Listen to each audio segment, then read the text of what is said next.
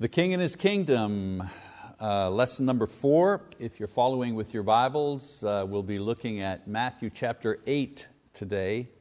Matthew 8 and 9.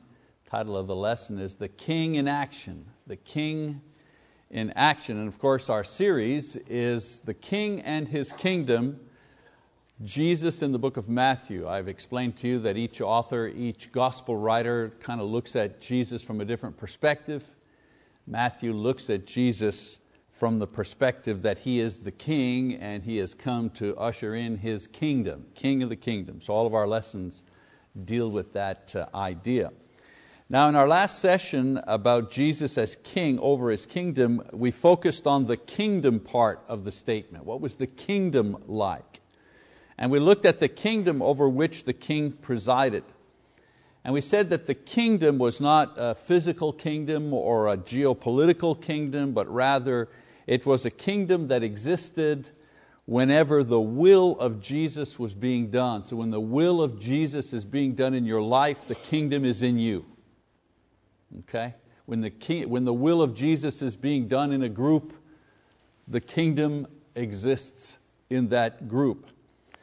We learned that. Also, we said that whenever Jesus' will was being done, the following things existed because of it. So when the will of Jesus is done, when the kingdom is present, true happiness or blessedness exists, and true righteousness exists before God, and true relationships between man and God exist. This is when the kingdom is there.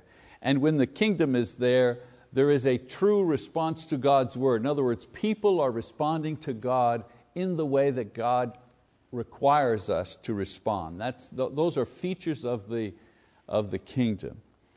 So in the following section, Matthew refocuses his attention on the King this time, and he describes the incredible pace and impact of the King as he carries out his ministry in establishing the kingdom. All right?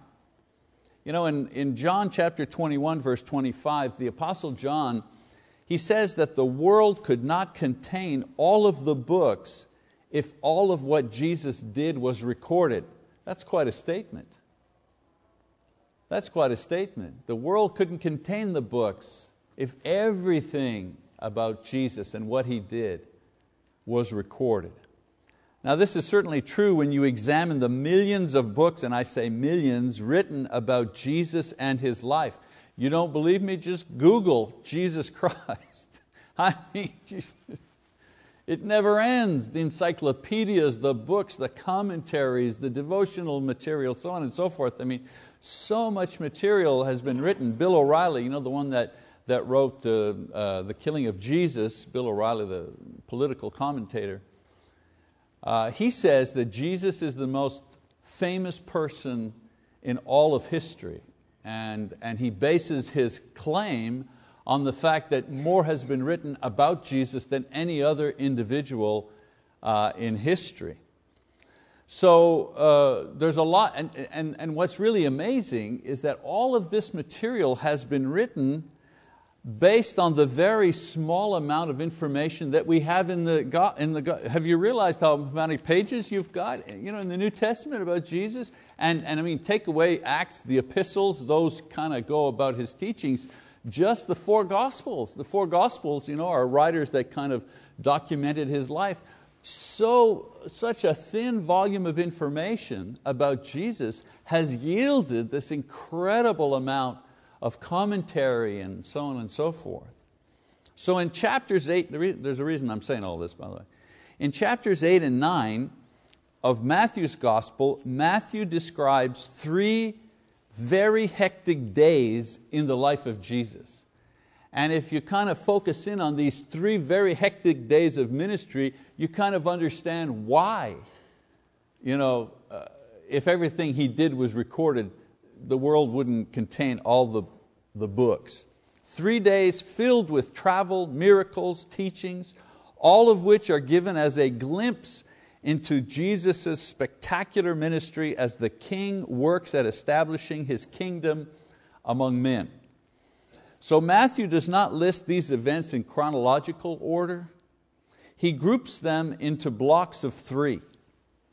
Miracle, or blocks of miracles and teachings. For example, he'll describe 3 miracles and then a teaching block. Then he'll describe another 3 miracles and another teaching block. Then 4 miracles and a summary of the teaching. So this is how he lays out his material for these 3 days. This arrangement doesn't describe the flow of events as they happened each day, but they're easier to remember for teaching purposes. And one of the things that we need to note is the book of Matthew was actually like a guidebook for new Christians in the first century. If someone became a Christian, today we have books like Now That I Am a Christian, you know what I'm saying? It gives a lot of lessons on what to do, what to know as a new, but in those days they didn't have anything like that. Matthew's gospel was the Now That I'm a Christian, because it had an overview of the teaching and the ministry of Jesus. So in these 2 action-packed chapters, again, Matthew describes 10 miracles and 3 sets of teaching by the Lord. Now the teaching has a variety of topics, but the most important one is that of discipleship. So Matthew has described so far, in our lessons so far, in the series, Matthew's described the birth of the King, the witness of His rulership from men and angels and even God Himself. He's described the nature of the kingdom, and finally the way into the kingdom. So far we've covered all of those subjects. Now he's going to describe the way Jesus went about calling men into the kingdom and into the service of the kingdom. So we're going to begin in chapter 8 as Matthew describes the first group of miracles followed by the teaching. Realize now I can't, we got 30 minutes. I can't comment on everything. This is going to be a kind of an overview type thing, so you need to kind of stay with me here. So we begin first of all in Matthew chapter 8, and we'll read verses 1 to 4. It says, "When Jesus came down from the mountain, large crowds followed Him, and a leper came to Him and bowed down before Him and said, 'Lord, if you are willing, you can make me clean.' Jesus stretched out His hand and touched him, saying, 'I am willing, be cleansed.' And immediately his leprosy was cleansed. And Jesus said to him, 'See that you tell no one, but go, show yourself to the priest and present the offering that Moses commanded as a testimony to them.'" And so this man demonstrates his faith. He believes in Jesus. He believes that Jesus can heal him, and there is instant healing. Jesus touched him. The significance of that, of course, is that the lepers were untouchable. So Jesus extends this mercy to this man, demonstrates He is the one who gives the law, touches him. And the idea that he had to go see a priest, not tell anyone and go see a priest, he had to show the priest that he was healed in order to confirm his cleansing so that he could begin his life again. In other words, so long as he was unclean, he couldn't go to the temple, he couldn't mix socially, so on and so forth. Once he went to the priest and the priest examined him according to the law, the Levitical law, and the priest confirmed his cleanliness, he could then go back to normal living. So that's the first miracle. The next miracle is the centurion's slave that is healed, continuing in verse 5. "And when Jesus entered Capernaum, a centurion came to Him, imploring Him, and saying, 'Lord, my servant is lying paralyzed at home, fearfully tormented.' Jesus said to him, 'I will come and heal him.' But the centurion said, 'Lord, I am not worthy for you to come under my roof, but just say the word and my servant will be healed. For I also am a man under authority with soldiers under me, and I say to this one, go, and he goes, and to another, come, and he comes, and to my slave, do this, and he does it.' Now when Jesus heard this, He marveled and said to those who were following, 'Truly I say to you, I have not found such great faith with anyone in Israel.'" So the centurion, a Roman soldier in charge of a group of 100 soldiers, a pious man, a proselyte. In other words, he was believing in the Jewish religion. He had built a synagogue for the people. He addresses Jesus as Lord to demonstrate his faith. Also, he takes Jesus at His word. Man, I could preach a long time about just taking Jesus at His word. But he takes Jesus at His word, And the Lord marvels at the quality of his faith. Imagine for a second, imagine you impress Jesus. It's one thing to impress your boss or impress your friends and so on, but imagine doing something that impresses Jesus, and notice what the thing is that impresses him, and that is his faith. And so the servant is healed by the word, not by personal willingness, not by, he knew the Lord, so on and so forth. Jesus demonstrates His power by healing someone from a distance, not even having any contact with that individual. That's one of the significance of that miracle. Now we move on to Peter's mother-in-law, mother-in-law, and some general miracles. In verse 14, let's see, I just want to do verse 14, there we go.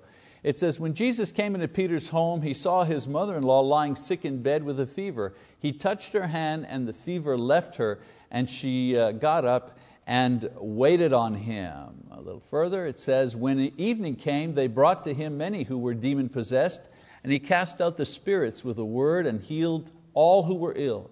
This was to fulfill what was spoken through Isaiah the prophet. He himself took our infirmities and carried away our diseases. Again, he healed her without discourse, immediately and completely.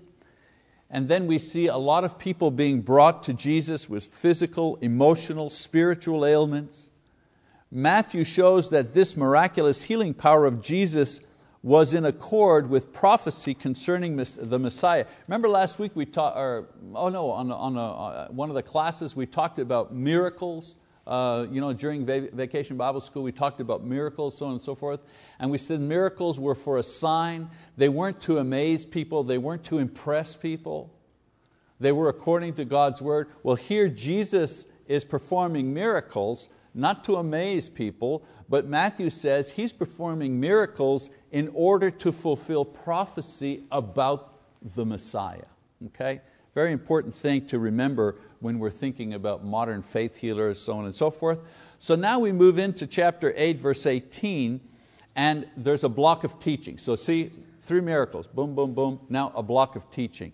So the teaching begins in verse 18. It says, now when Jesus saw a crowd around Him, He gave orders to depart to the other side of the sea.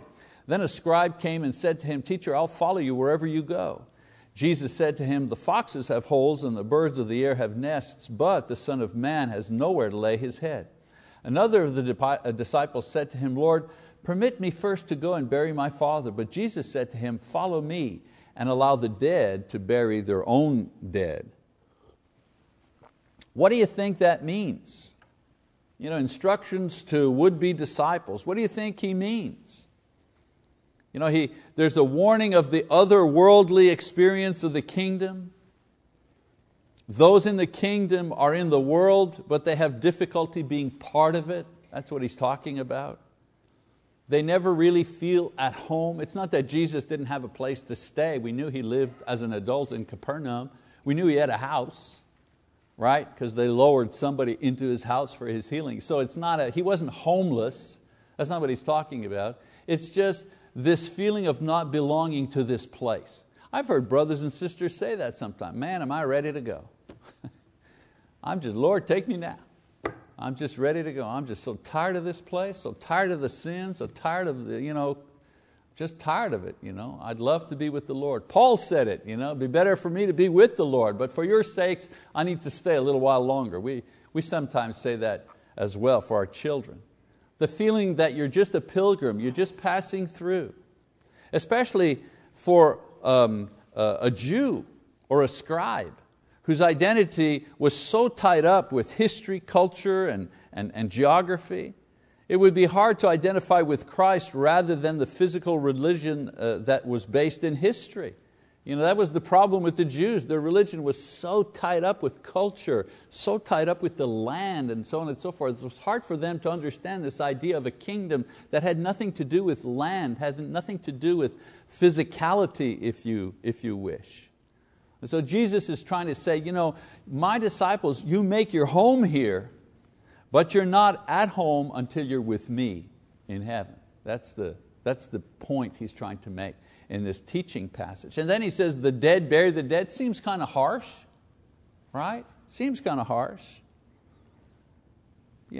Jesus here is simply saying to would-be disciples, let the spiritually dead worry about the things of this world.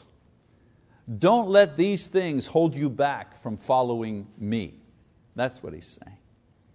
So we continue on with a series of miracles. Remember I said miracles, teaching, so there's the teaching.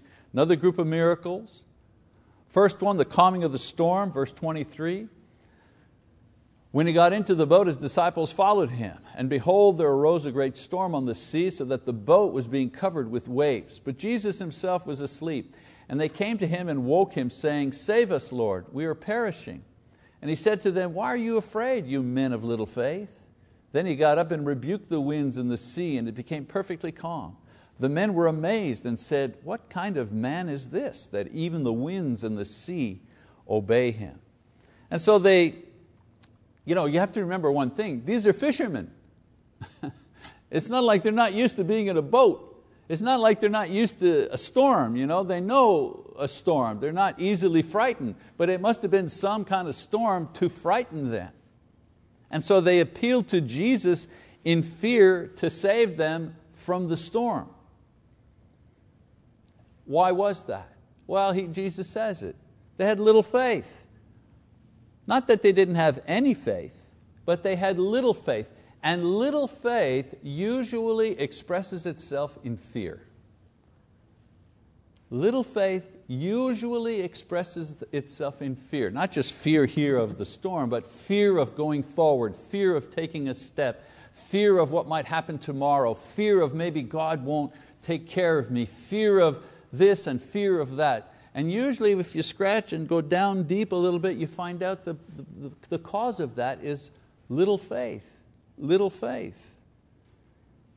Jesus here demonstrates His power over nature. I'll tell you one thing, I've never seen a modern faith healer demonstrate any power over nature.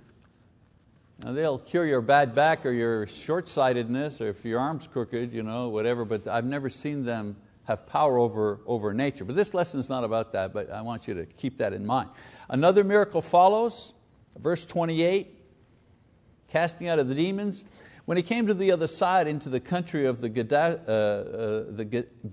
Gadarenes, two men who were demon-possessed met Him as they were coming out of the tombs. They were so extremely violent that no one could pass that way. And they cried out, saying, What business do we have with each other, Son of God? Have you come here to torment us before the time? Now there was a herd of many swine feeding at a distance from them. The demons began to entreat Him, saying, If you are going to cast us out, send us into the herd of swine. And He said to them, Go. And they came out and went into the swine. And the whole herd rushed down the steep bank into the sea and perished in the waters. 34. The herdsmen ran away and went to the city and reported everything, including what had happened to the demoniacs. And behold, the whole city came out to meet Jesus, and when they saw Him, they implored Him to leave their region. So demoniacs, very dangerous, possessed by many demons. Interesting, the dialogue between Jesus and the demons. The demons feared that their judgment was at hand. See, the demons know the result of their judgment, but they don't know the time. They don't, just like us, we know the result of our judgment, right? Not guilty by virtue of forgiveness. We know the result of our judgment. We just don't know the time. These demons, they also knew the result of their judgment, guilty, but they didn't know the time.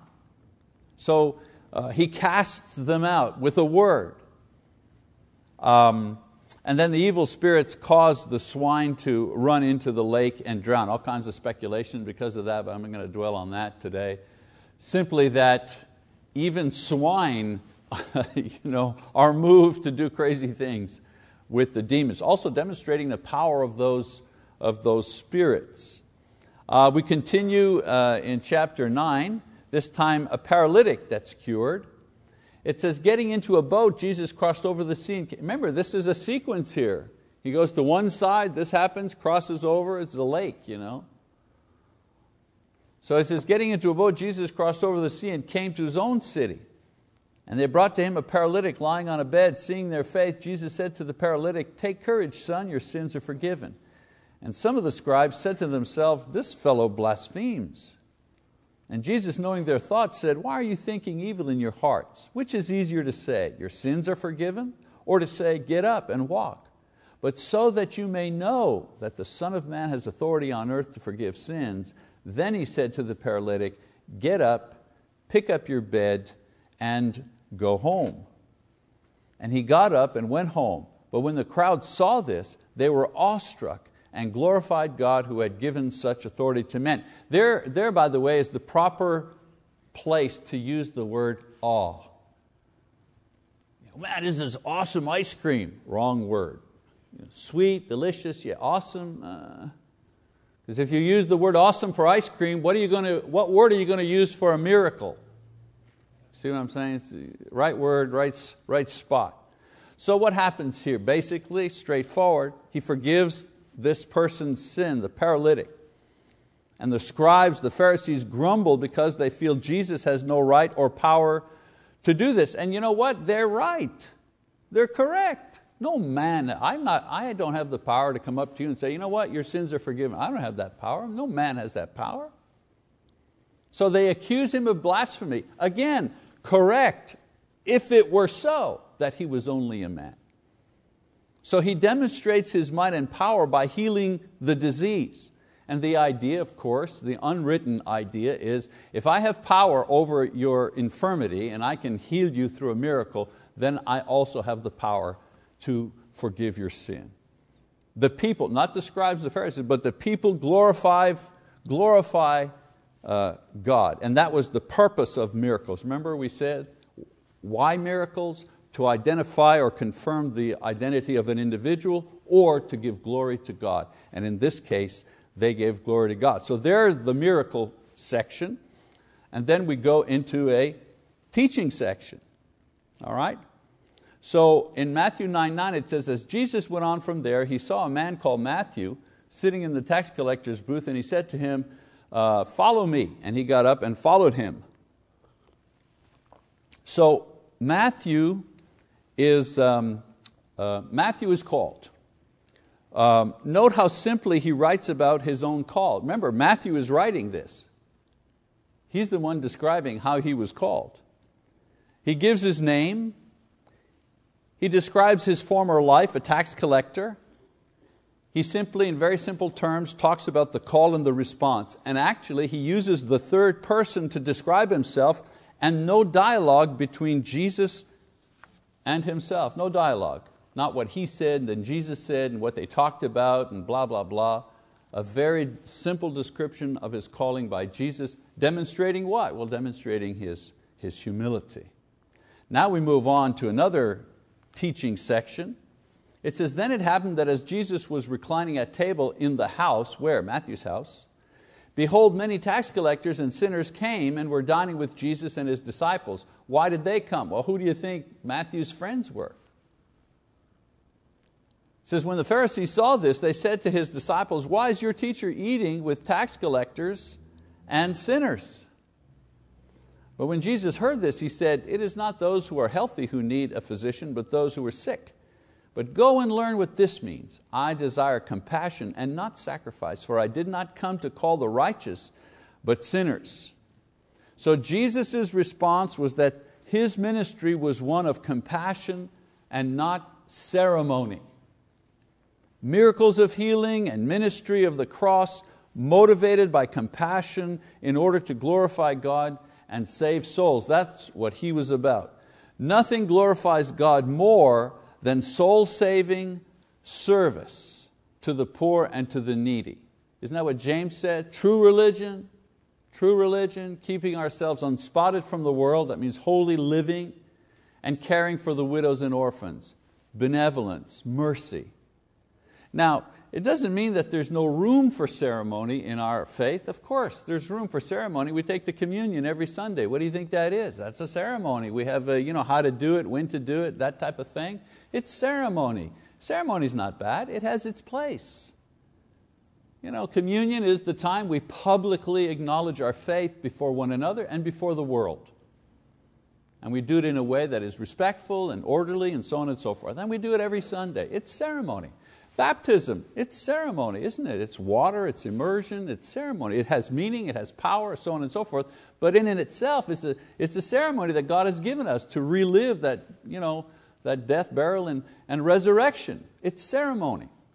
But that's not the core of our religion. What men do, when I say men, I don't mean male, I mean what human beings do is they take these two elements and they create this huge structure around it so that pretty soon our religion consists of managing the ceremonies. And that's when our religion becomes dry and creaky and dull and boring. Why? Well, it wasn't meant to be like that. Our faith is meant to be the proclamation of the gospel in any way that we can. Serving. I'll give you a quick example. We had VBS. We're serving those little children. We want to help those little children learn about Jesus from the earliest stage possible, right? 85, we tried to count, it was impossible to count, there's so many people. But we figured around 85 to 90 adults and teenagers participated in that VBS program. And it was 4 nights, and 4 late nights. We finished 8:30, 8:45. People were wiped, they were tired, the kids were cranked out with sugar and all kinds of stuff, and parents were dead because they had to put them to bed late and get up. But I've never seen a happier bunch of people. I've not seen a happier bunch of people. Why? Because we're doing the thing that our religion is about. Jesus is saying to them, I came for mercy's sake, for salvation's sake. You guys want to do the ceremony? You want to make your whole life about the ceremony? You go right ahead. That's not what God is looking for. All right, I'm going to fall behind here if I keep going. All right, then John's disciples, verses 14. It says, then the disciples of John came to him asking, why do we and the Pharisees fast, but your disciples do not fast? And Jesus said to them, the attendants of the bridegroom cannot mourn as long as the bridegroom is with them, can they? But the days will come when the bridegroom is taken away from them, and then they will fast. But no one puts a patch of unshrunk cloth on an old garment, for the patch pulls away from the garment and a worse tear results. Nor do people put new wine into old wineskins, otherwise the wineskins burst, and the wine pours out, and the wineskins are ruined. But they put new wine into fresh wineskins, and both are preserved. So the question arose, why did John's disciples, like John and the Pharisees, fast, but Jesus' disciples, they don't fast at all? Now the Pharisees fasted on a regular basis as part of their religious practice, much of which was hypocritical. John and his disciples fasted partly because of their Jewish conditioning by the Pharisees, and partly because their leader John was an ascetic. Right? No wine, lived off honey, no meat. Also, at some point, John was in prison and they prayed and fasted for his release. So Jesus answers this question with 2 examples. The first example, Jesus' appearance is one of joy.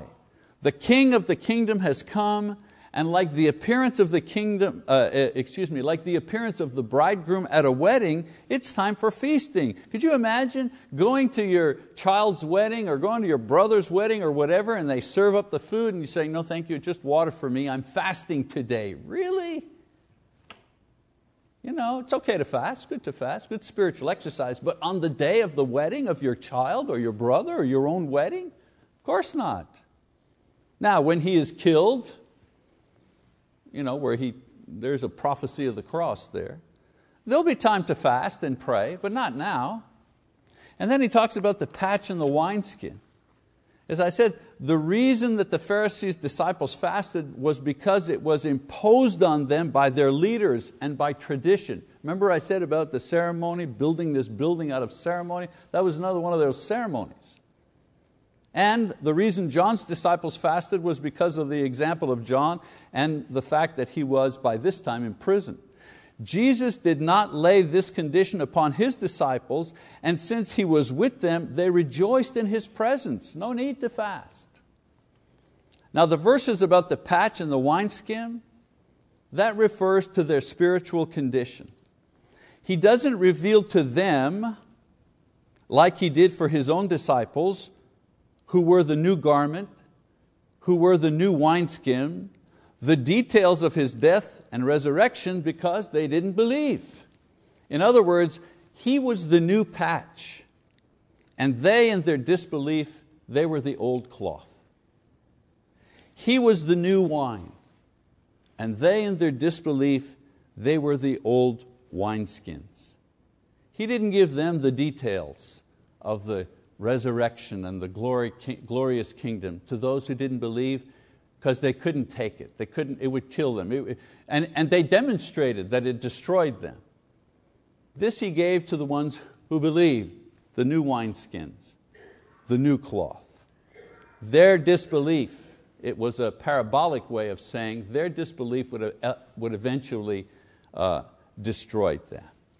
All right, then after this teaching, He goes on to another section of miracles. The official's daughter, in verse 18 and 19 says, while He was saying these things to them, a synagogue official came and bowed down before Him and said, my daughter has just died, but come and lay your hand on her and she will live.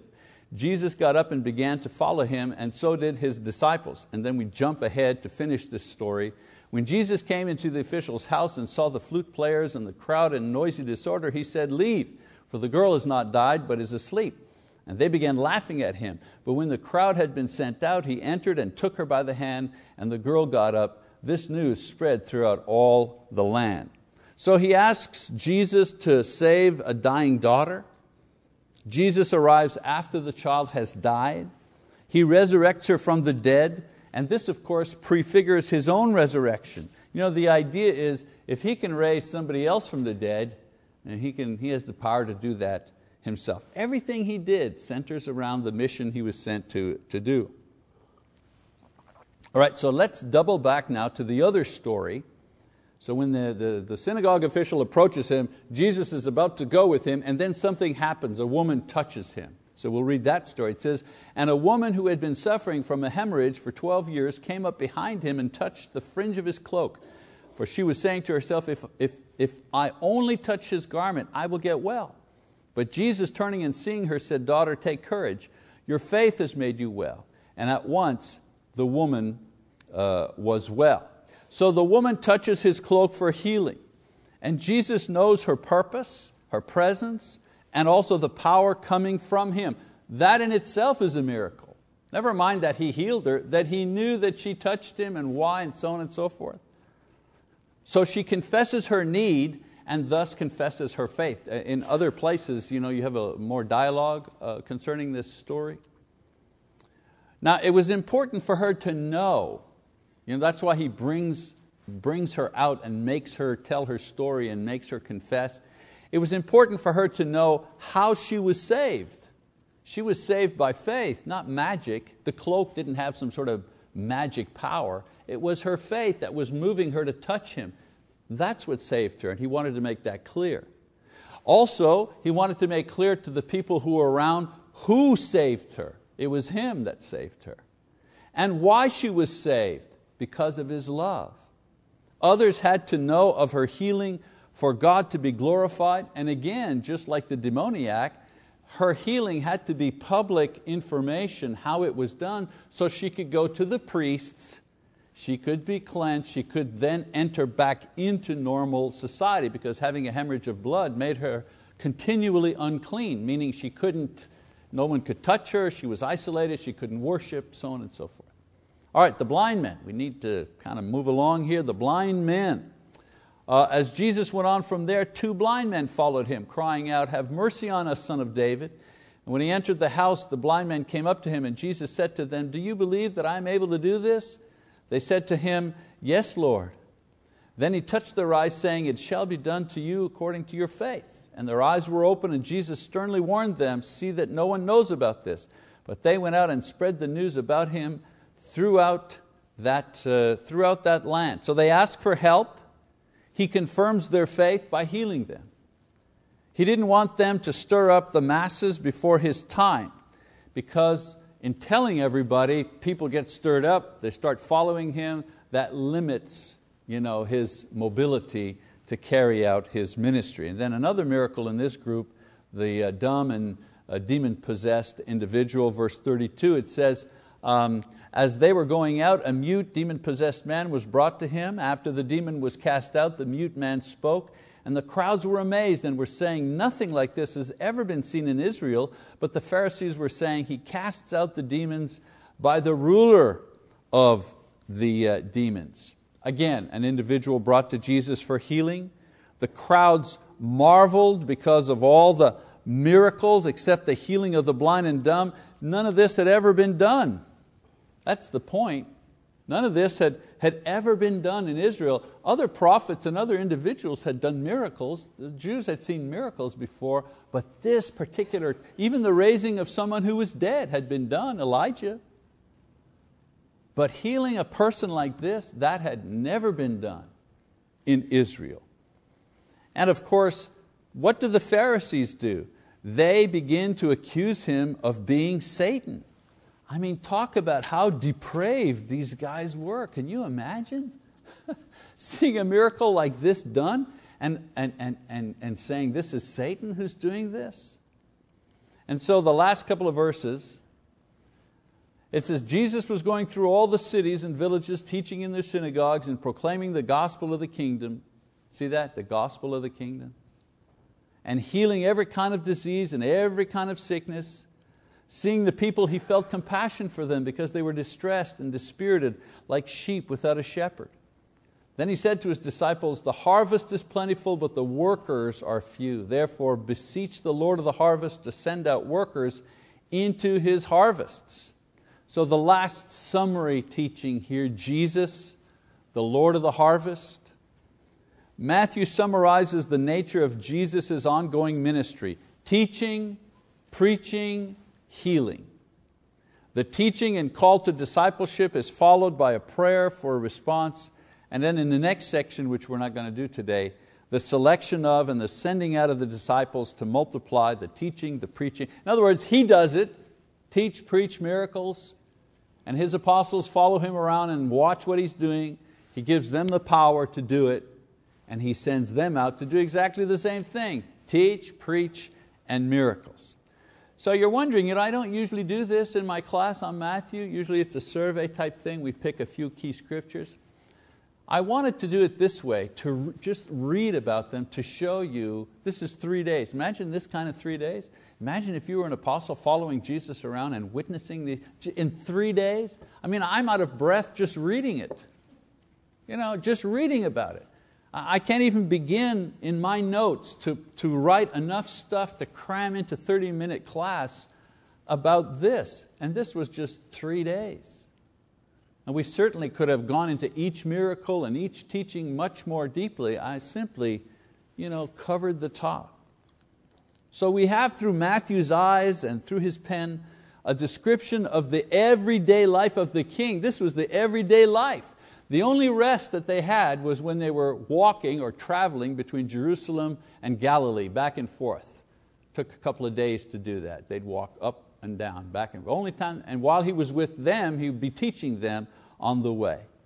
And so Matthew gives us a description of His everyday life as He goes about establishing His kingdom in the hearts of men and women through His miraculous power and His inspired teaching. All right, next week, we're going to do the kingdom in conflict, because He teaches, He preaches, He does miracles. The people are amazed, they're awestruck, there's the right word. But the leaders are saying, uh-oh, this guy's trouble. So, in today's language, Jesus is leaning in. He's leaning in and He's pushing the envelope here. Well, now there's going to be the pushback from the leaders, and we'll kind of tackle that next week. All right, that's our class for today. Thank you.